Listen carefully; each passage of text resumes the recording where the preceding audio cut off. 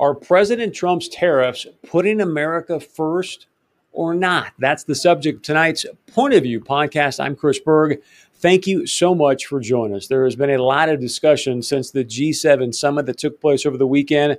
Some strong words between President Trump, his administration, which seem to be focused on the Prime Minister of Canada, Justin Trudeau. I don't think all the words were really focused at Mr. Trudeau. I'm going to explain in tonight's podcast, and it's important to keep in mind that President Trump is using these tariffs on aluminum and steel as negotiating tools. He even said at the G7 summit, look, I don't want any tariffs. I don't want any barriers. I don't want any subsidies.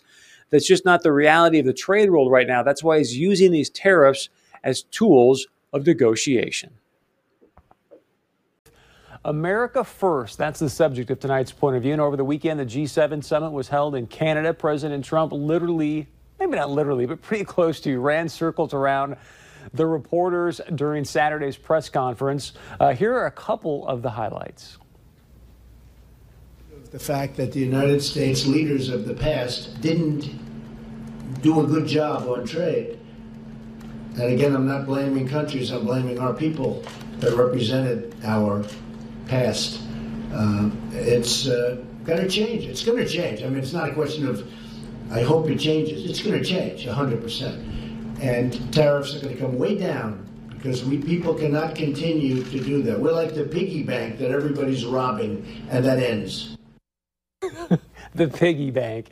Trump saying that because, look, the United States right now, we've got about a $20 trillion with a T, $20 trillion economy, while Canada's, it's about $1.8 trillion. I shouldn't chuckle, but I mean, come on. Mexico's is even less. You got to ask yourself, why are we letting, for example, Canada put these huge tariffs on products while we're not doing that? Does that make any sense to you? Because you got to understand what President Trump is really doing with these steel and aluminum tariffs. It's negotiating tools. He doesn't want tariffs. These are negotiation tools. And the reason I know that is because President Trump even surprised his top economic advisor, Larry Kudlow, when he said this at the press conference. No tariffs, no barriers. That's the way it should be. And no subsidies. No tariffs, no barriers, no subsidies. He's all for free and fair trade. Fair obviously being the key word there. So that's why Trump is using these tariffs. They are simply negotiating tools to create, hopefully, more free and fair trade for all of us here in America. I'm going to show you what I mean here in a moment. But first, after the presser, then that's when the fireworks really began at the G7 summit, as President Trump almost literally was leaving Canadian airspace to meet with Little Rocket Man. Canadian Prime Minister Justin Trudeau said this about the tariffs on steel and aluminum. Canadians did not take it lightly. That the United States has moved forward with significant tariffs on our steel and aluminum industry, particularly did not take lightly the fact that it's based on a national security reason that for Canadians who either themselves or whose parents or community members have stood shoulder to shoulder with American soldiers in far-off lands and conflicts from the First World War onwards, that it's kind of insulting. And I highlighted that it was not helping in our renegotiation of NAFTA, and that it would be with regret, but it would be with absolute certainty and firmness that we move forward with retaliatory measures on July 1st, applying equivalent tariffs to the ones that the Americans have unjustly applied to us. Oh my gosh. When you compare that to Donald Trump, I mean, how boring is that? That is the old guard right there. That's exactly the antithesis of Donald Trump when he said, look, we're going to shake things up. Now, speaking of insulting, if anyone should be insulted by tariffs, it should be the United States that's insulted by these tariffs. I'm going to talk about that here in just a moment. But first, President Trump not pleased with these insulting comments, especially since he had just said that he and the other G6 countries have a level 10 out of 10 relationship. Whatever that means. So on his way to Singapore to meet with Kim Jong-un, President Trump tweeted this out. Based on Justin's, that's what he calls Prime Minister Trudeau, Based on Justin's false statements at his news conference and the fact that Canada is charging massive tariffs to our U.S. farmers, workers, and companies, I have instructed our U.S. reps not to endorse the communique as we look at tariffs on automobiles flooding the U.S. market. I don't know about you, but I love that he is sitting there standing up for our U.S. farmers. Here's what you need to understand right there with that tweet. Everyone's talking about Trudeau and Trump. This is Trump's 4D chess. Okay, this is how he plays the game. And let me explain. Trump knows he can leverage, quote unquote, Justin. We have a $20 trillion economy. Canada's is 1.8. All right. The reason Trump put that tweet out, it's not just because of the insulting comment from Prime Minister Trudeau. Most importantly, the reason President Trump put that out was to show, remember, he was on his way to Singapore to meet with Kim Jong-un. That was to show Kim Jong-un, look, if our allies are going to talk smack about me behind my back, then let me just show you how hard I'm going to hit back at them, our allies, by not signing this G7 communique. So take this as a little sign, Mr. Rocket Man, that if I'm going to punch back this hard at our allies, just try me coming up in Singapore, and you'll see how hard I'm going to hit back at somebody who's a dictator that has threatened the United States with nukes. That was the purpose of the tweet predominantly. Now, as he said in the presser, Kim, meaning the presser from Saturday, President Trump, Kim Jong-un, this is his one chance. This is his one chance to get this situation right for his regime and for the people of North Korea. We'll talk about the North Korea situation in a few moments, but back to the tariffs and putting America first. President Trump also tweeted this out. He said, PM Justin Trudeau of Canada acted so meek and mild during our G7 meeting, which he just did in that presser too. G7 meetings, only to give a news conference after I left saying that U.S. tariffs were kind of insulting and he will not be pushed around. Very dishonest and weak. Our tariffs are in response to his 270% tariff on dairy. Did you know that Canada charges our dairy producers a 270% tariff? Remember, Ag Secretary Perdue and Governor Doug Burgum, they're going to break this tariff down for you in just a moment. I want to first play for you what President Trump's trade advisor, Pete Navarro, said on Fox News Sunday about Prime Minister Trudeau's insulting comments. Chris, there's a special place in hell for any foreign leader that engages in bad faith diplomacy with President Donald J. Trump and then tries to stab him in the back on the way out the door. And that's what bad faith Justin Trudeau did with that stunt press conference. That's what weak, dishonest Justin Trudeau did. And that comes right from Air Force One. And I'll tell you this, to my friends in Canada, that was one of the worst political miscalculations of a Canadian leader in modern Canadian history. Okay, not exactly the words I would use, but again, I got to remind you, right? President Trump, Mr. Navarro there, Larry Kudlow was on the Sunday shows as well. They're not necessarily talking to Justin Trudeau and the people of Canada. Who those comments are really focused on is Little Rocket Man. They want to make sure that he's put in check. And unfortunately for Mr. Trudeau, he's getting some of the brunt of this because of him saying he feels, quote unquote, insulted by our tariffs on the steel and aluminum when they're charging us huge tariffs on products. So check this out just to show you how much Canada is imposing in tariffs on dairy. It's 270%. Sausage, they charge a tariff of 69%. Barley seed, 57%. Durum wheat, 49%. And yet Canada's feeder cattle rolls right into the United States, absolutely tariff-free. Is that free and fair trade? I mean, why are we allowing Canada and these other countries to charge us these huge tariffs like the 270 on dairy? I don't understand, and maybe you can explain this to me. How is that putting America first? Remember, President Trump just said a few moments ago, I shared you, he goes, look, I'd love to have no tariffs, no barriers, no subsidies, but that's just not the rules of the game right now. That's what he's negotiating to change. Now, just to put a point on all this, I also want to share with you, when Ag Secretary Sonny Perdue was in Fargo recently, they held a press conference. I want to share with you what Mr. Perdue said, also Governor Doug Burgum, when it came to the situation with Canada and Mexico. I asked him at the press conference, hey, what would a win look like in NAFTA? Here's what Secretary Perdue and Governor Burgum said. When we heard from the Durham farmers today, the unfair part of Durham wheat, that's the premium wheat grown here in North Dakota, the Canadian farmers can come down here and sell their Durham wheat at our market fairly. Our farmers take it across the line and it's treated as feed wheat. And there's a huge price discretion between the discrimination over feed wheat versus premium Durham. Canada, your neighbor to the north, keeps our dairy products out of there. They have what they call a supply management system, but they don't manage the supply, and they're dumping milk solids on markets that depress our dairy industry here in the United States. So those are the kind of things that we think are wins in the agricultural area. Right, but as the Secretary said, there's some things that Canada's doing that's just not fair. This dairy management supply thing they have artificially holds the price. They dump down here, and then even worse than that, they're making so much money in milk up there, then they're actually buying the production, of big milk producers in the United States. And so, and then here we are in North Dakota, and our dairy industry's been basically devastated in North Dakota. I mean, there's single farms in this country that have more dairy cattle than we've got in the entire state.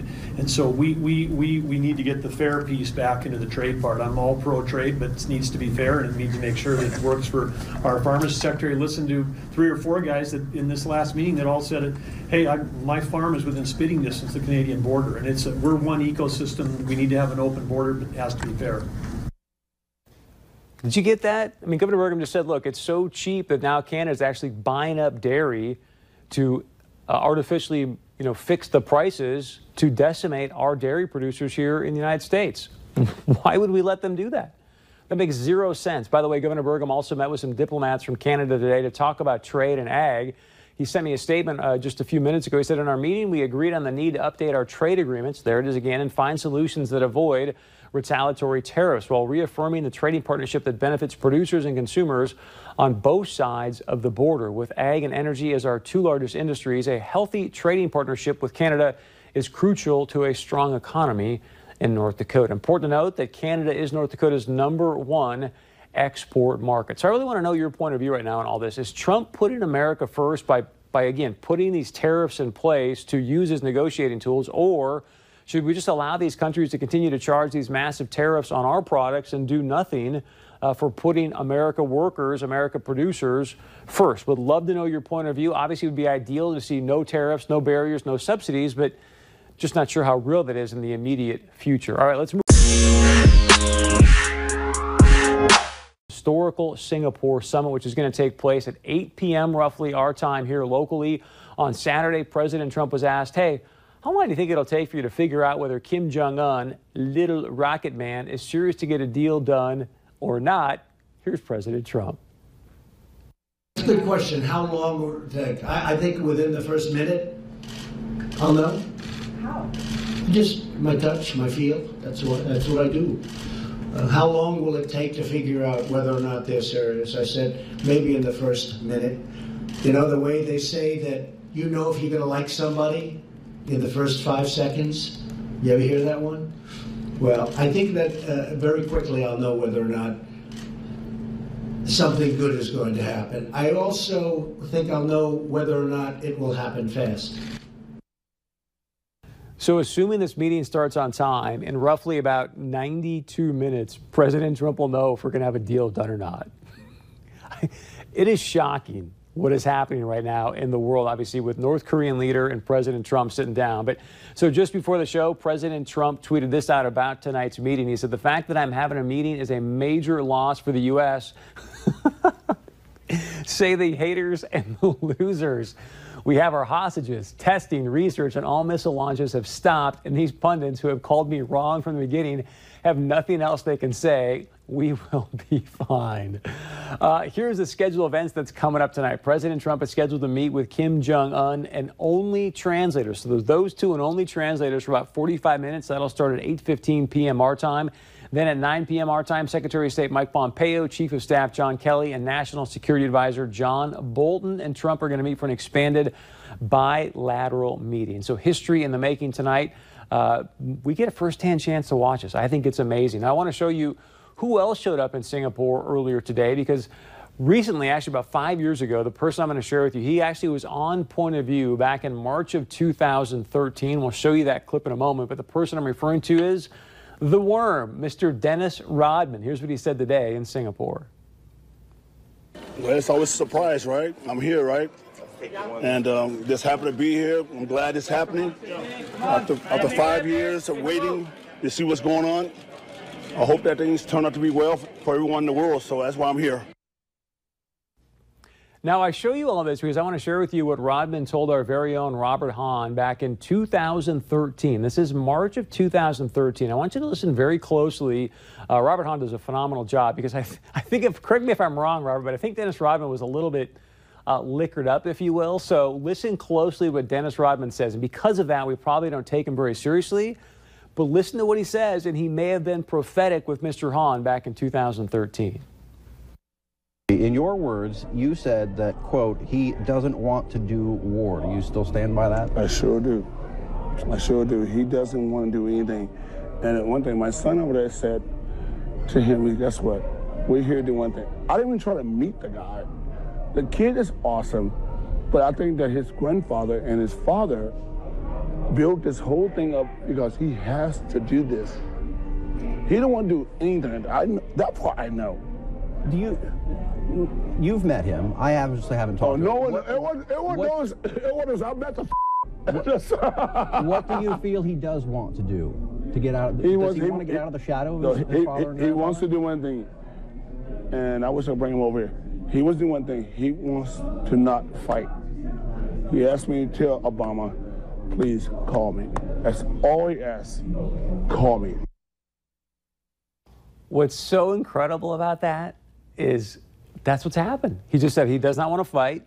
Please tell President Obama back in the time, just call me. And now President Trump picked up the phone. Well, not literally, but obviously Pompeo did. Picked up the phone, and here we are with a summit less than 90 minutes away. These two world leaders are going to sit down and potentially stop a nuclear war. We'll see how this plays out. We don't know at this point, but the fact they're even sitting down obviously is a step in the right direction. We'd love to know your point.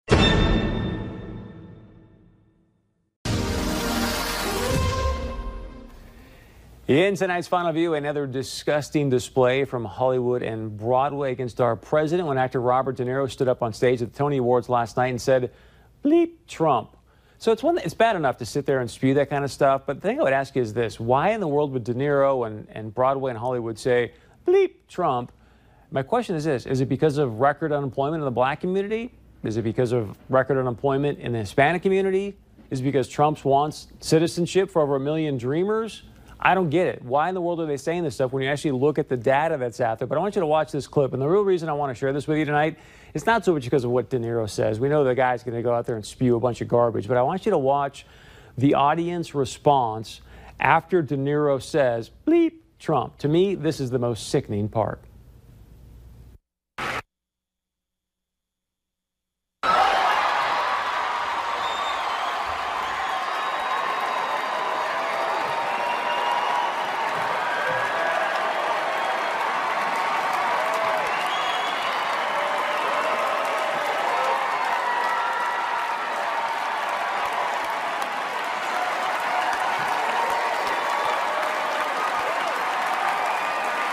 It's no longer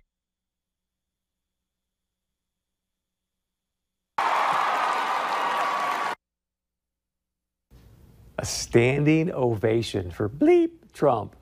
Again, I ask you why. Why are they cheering? Why a standing ovation for saying that about our president that is really putting up record data for the United States of America? I also want to play this clip again of Samantha Bee. Have you noticed? Remember, she used the feckless C word about Ivanka. And notice again how the audience responds to this kind of disgusting comment. You know, Ivanka, that's a beautiful photo of you and your child, but let me just say, one mother to another, do something about your dad's immigration practices, you feckless. He listens to you.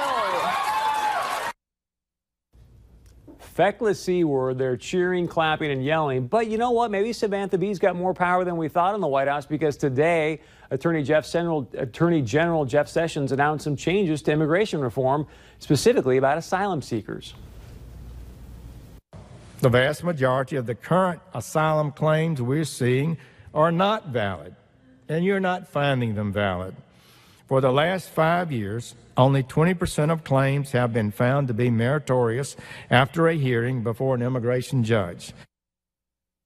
We've talked about it a lot on this show. How do we know when these people say, well, I'm escaping gang violence in Honduras, that it's actually real or not? He's saying, hey, you know what? No mas, no mas, no mas. So we'd love to know your point of view.